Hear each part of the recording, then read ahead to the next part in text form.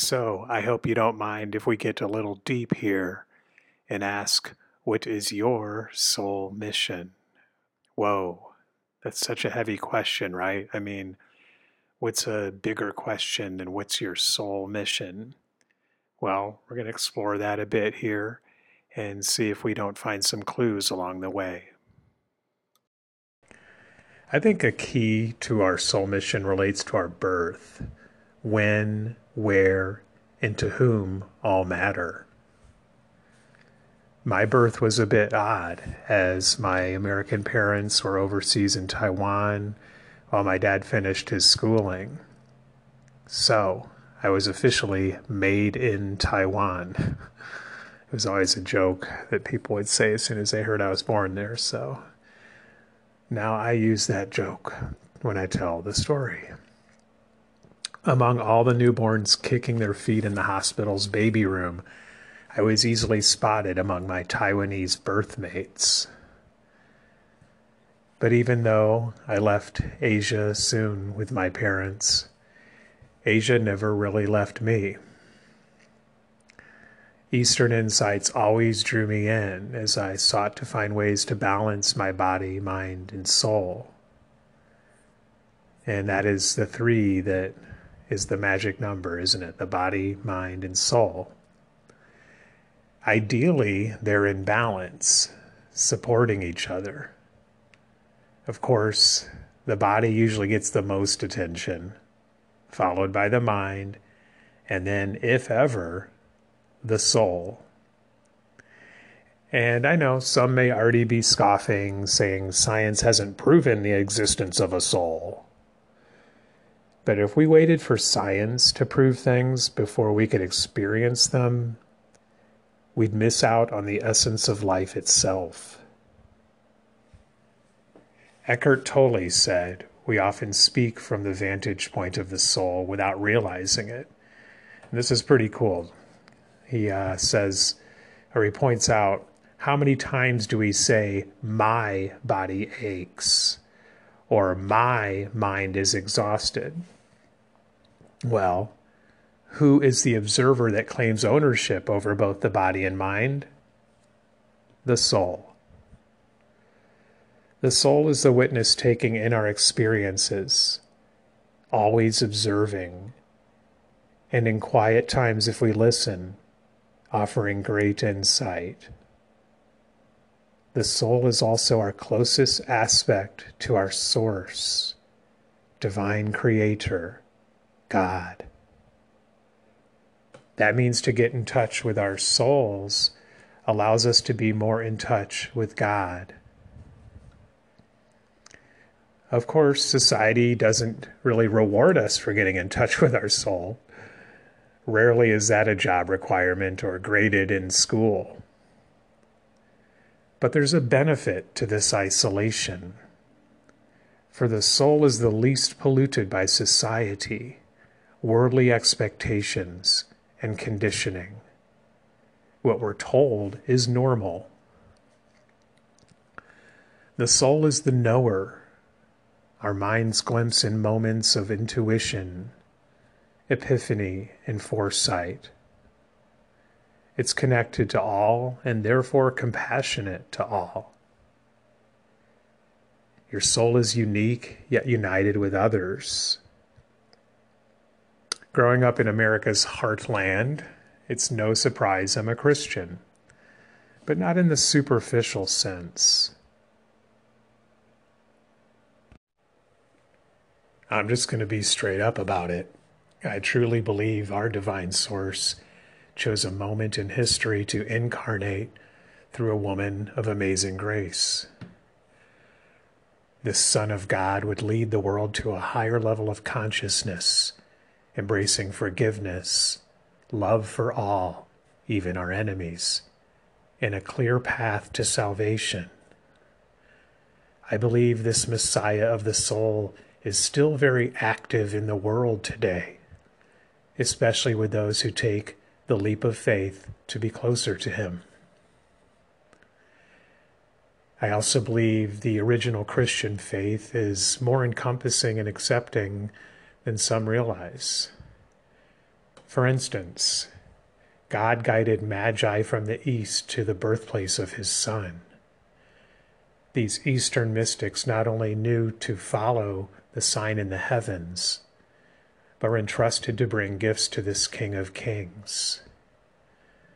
The mystics were even warned in a dream that this new king was in danger and not to reveal his whereabouts to the current leader of the day. The big mistake many made around the year 0 was expecting Jesus to be an earthly savior instead of a soul savior. Many wanted him on an earthly throne, taming Rome, not elevated at the right hand of God in the spiritual world. Jesus even predicted many would misuse his name for worldly gain. By the way, never let your faith be decided by those who have misused his name. Also, in Jesus' own words, he welcomed all good souls, saying he will welcome many into his kingdom who never heard of him, because whenever they helped the less fortunate, they helped him. I believe in the win-win philosophy. Society teaches us to divide more than to unite. To have a winner, we must have a loser. This is totally wrong and causes many people to shy away from other traditions or foreign philosophies, but to their loss. After all, we're all riding the same spherical spaceship. Who really is foreign? And I think that's where my soul mission comes into play. Born in the East, Eastern practices never seemed foreign to me. I'd more wonder why everyone wasn't taught some of the more basic stuff in school, like how to stretch the body and breathe properly for optimum health, which allows us to be greater spiritual warriors. Basic meditation and breath work aren't religions. They're exercises to calm and clear the mind and body to be more receptive to the spirit. Just like folding our hands in prayer has been done by many religions over many thousands of years, what matters is who we pray to. If we look at things how they are and not how others say they should be, traditions like Buddhism and Christianity can coexist quite well. Just ask Phil Jackson. He describes himself as a Zen Christian. Phil, just a very successful coach, went on to win 6 championships with the Chicago Bulls and 5 with the Lakers. He's the only coach to win multiple titles for 2 teams. Get it? 2 teams, Buddhism and Christianity. I believe we can benefit from the healthy practices of the East and the brilliant fear-conquering faith of the West, a true win-win. So back to the original question of this story, this podcast. How do you find your soul mission? What are some possible ways? Well, the first thing I believe is the map is within. And the first signpost on the journey says, just chill. That's right. It's like from Psalms 46:10, be still and know that I am God.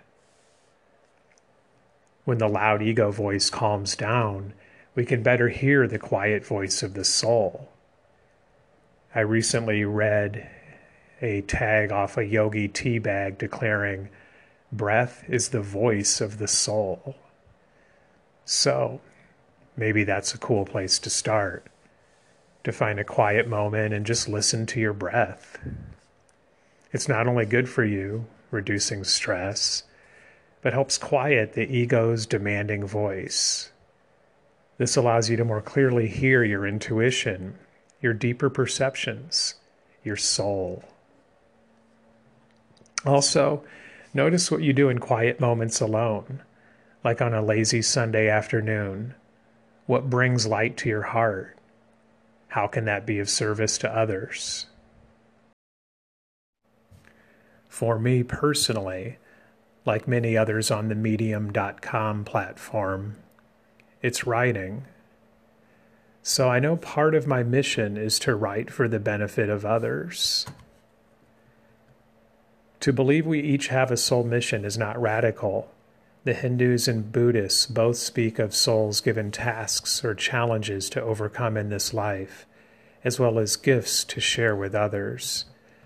The Christian tradition speaks to how we should use the talents God gives us, share our unique spiritual gifts, love and serve our Creator and others.